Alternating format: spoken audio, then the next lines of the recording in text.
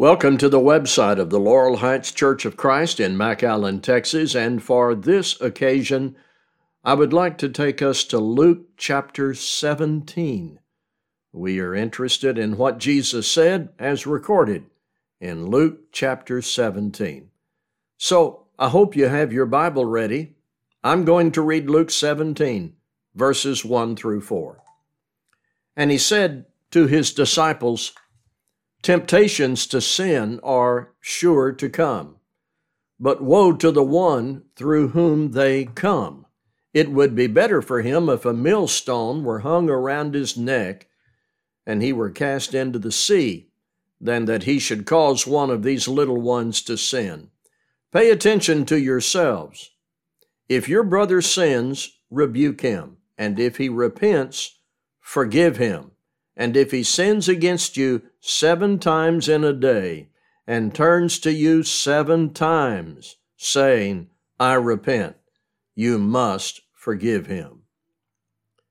What's your first impression when you read this, when you hear what Jesus said in Luke 17? I think one of my first impressions, one of my first thoughts is, this is about the relational aspect of our walk with God. And that's not a matter of little importance. Here's how important this is. I'm going to go back to another passage you are familiar with in Matthew 22, 34 through 40. But when the Pharisees heard that he had silenced the Sadducees, they gathered together, and one of them, a lawyer, asked him a question to test him. "Teacher, which is the greatest commandment in the law?" And he said to him, "You shall love the Lord your God with all your heart, and with all your soul, and with all your mind. This is the great and first commandment. And a second is like it. You shall love your neighbor as yourself. On these 2 commandments depend all the law and the prophets." How we treat people and how we treat God is not minor or secondary. First, we respond to God from the heart, obediently open to His grace. In that response to God, we willingly accept the obligation to love our neighbor and to hold pure attitudes toward our fellow man. And this can be called the relational aspect of our walk with God. And in keeping with this morning's sermon, this is specific to the goodwill, the love, and proper treatment we afford to each other as citizens in Christ's kingdom. Likewise, it is clear that God holds us accountable with reference to how we interact, how we treat each other. As Paul wrote in Galatians 5 in verse 13, "We are called to freedom, brothers. Only do not use your freedom as an opportunity for the flesh, but through love serve one another." That's what God expects, and that's what Christ is teaching us in Luke 17. Let's get into the specifics. Jesus said temptation is real. It isn't just something Bible writers wrote about. It isn't limited to the wicked, the rebellious, the haters of God. Jesus said temptations to sin are sure to come. I'm never going to reach some age or place in life, some moment of experience or mountaintop existence where there is no temptation to sin. We need to have ever before us all the time this reality Jesus spoke. Temptations to sin are sure to come.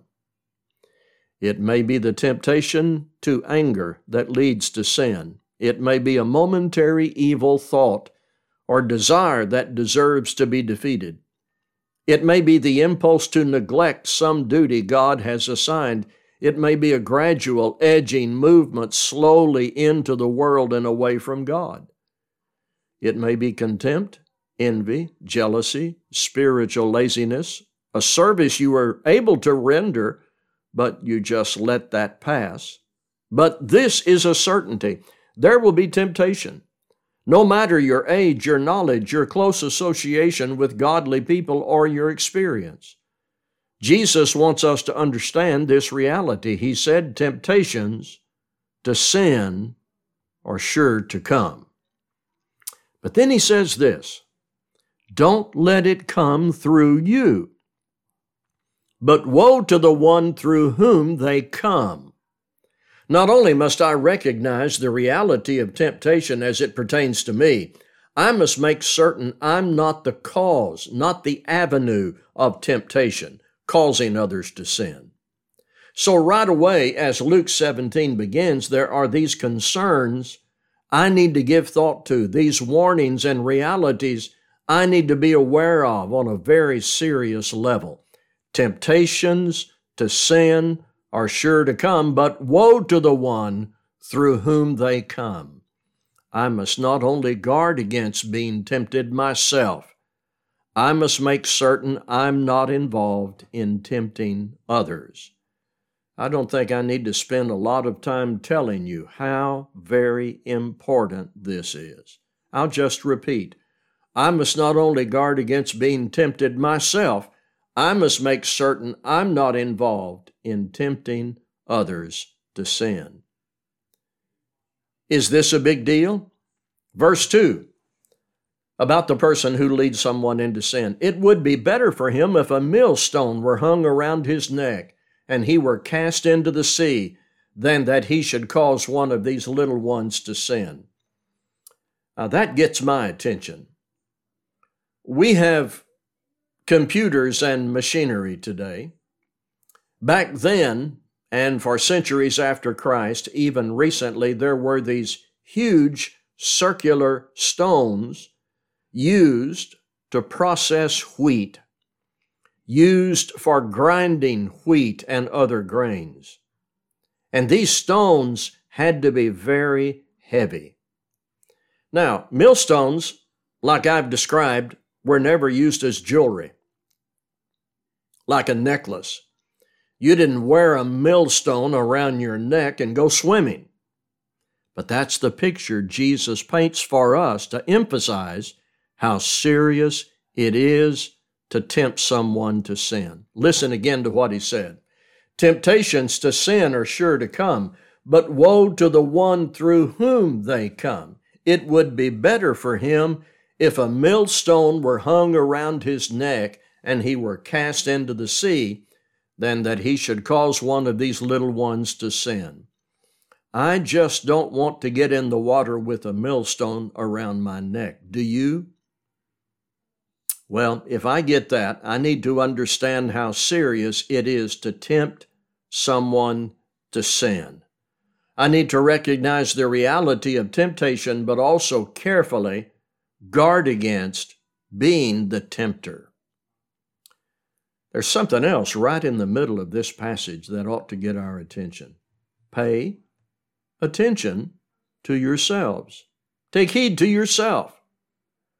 Do you know one of the biggest mistakes we make in Bible study and listening to preaching? We hear something like this in Luke 17 that is so clear and serious from the mouth of Christ, and our first thought is, I know somebody who needs to hear that. Oh, I could tell you stories and give you names and places and dates. There's so many people who need to hear this and take heed to themselves. What should our first response be? Our first thoughts when we read, study, or hear the words of Christ, who said, pay attention to yourselves. Take heed to yourself. We need this, all of us. Temptation is real. We cannot let ourselves be the tempter. We cannot be Satan's assistants. Pay attention to yourself. But what if I know someone who has sinned? What response does Jesus expect? I have a friend, brother in Christ, family member. I know they're guilty of sin. Jesus said, if your brother sins, rebuke him. We can call this the duty to rebuke. Not gossip, not insult, not get someone else to handle it. The duty of rebuke means with love for the sinner, point out the sin and call for repentance. This teaching in Luke 17 is an example of how simple the teaching of Christ is. Are you having, so far, any difficulty with this passage? I mean, in understanding what it says. So, next step, what if there is repentance? Let's ask Jesus. I know the person sinned. I issued rebuke with care and love for the sinner, and the sinner repented. What if there is repentance? We are asking Jesus, and here is his answer. If he repents, forgive him. And if he sins against you 7 times in the day and turns to you 7 times, saying, I repent, you must forgive him. At this point, people want preachers and teachers to explain this and extrapolate from it and elaborate and interpret and clarify. Is that necessary? I think all we need to do now is apply this. I really can't make this any clearer. Jesus said in this circumstance, the repentance of the sinner who has offended, this is what you must do. The word must can be highlighted. So let's depend on the clarity of Jesus' words and listen to this all again in Luke 17, 1 through 4. And he said to his disciples, temptations to sin are sure to come, but woe to the one through whom they come. It would be better for him if a millstone were hung around his neck and he were cast into the sea, than that he should cause one of these little ones to sin. Pay attention to yourselves. If your brother sins, rebuke him, and if he repents, forgive him.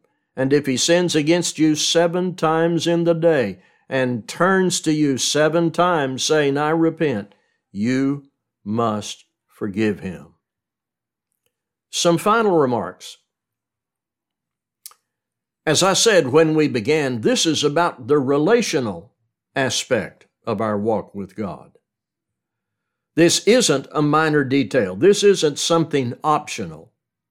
Jesus knew temptation would come and told his disciples to make certain they were not the cause of someone committing sin.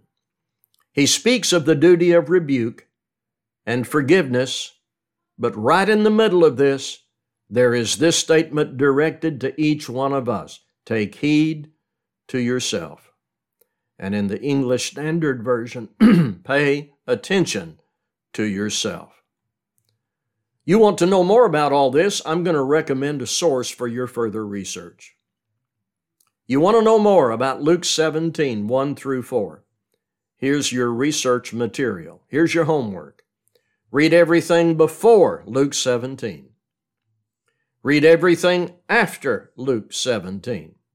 You'll be filling your mind with the teaching of Christ, equipping yourself to respond as you should in the relational aspect of your walk with God. Take heed to yourself and beware of that millstone. Thank you for listening.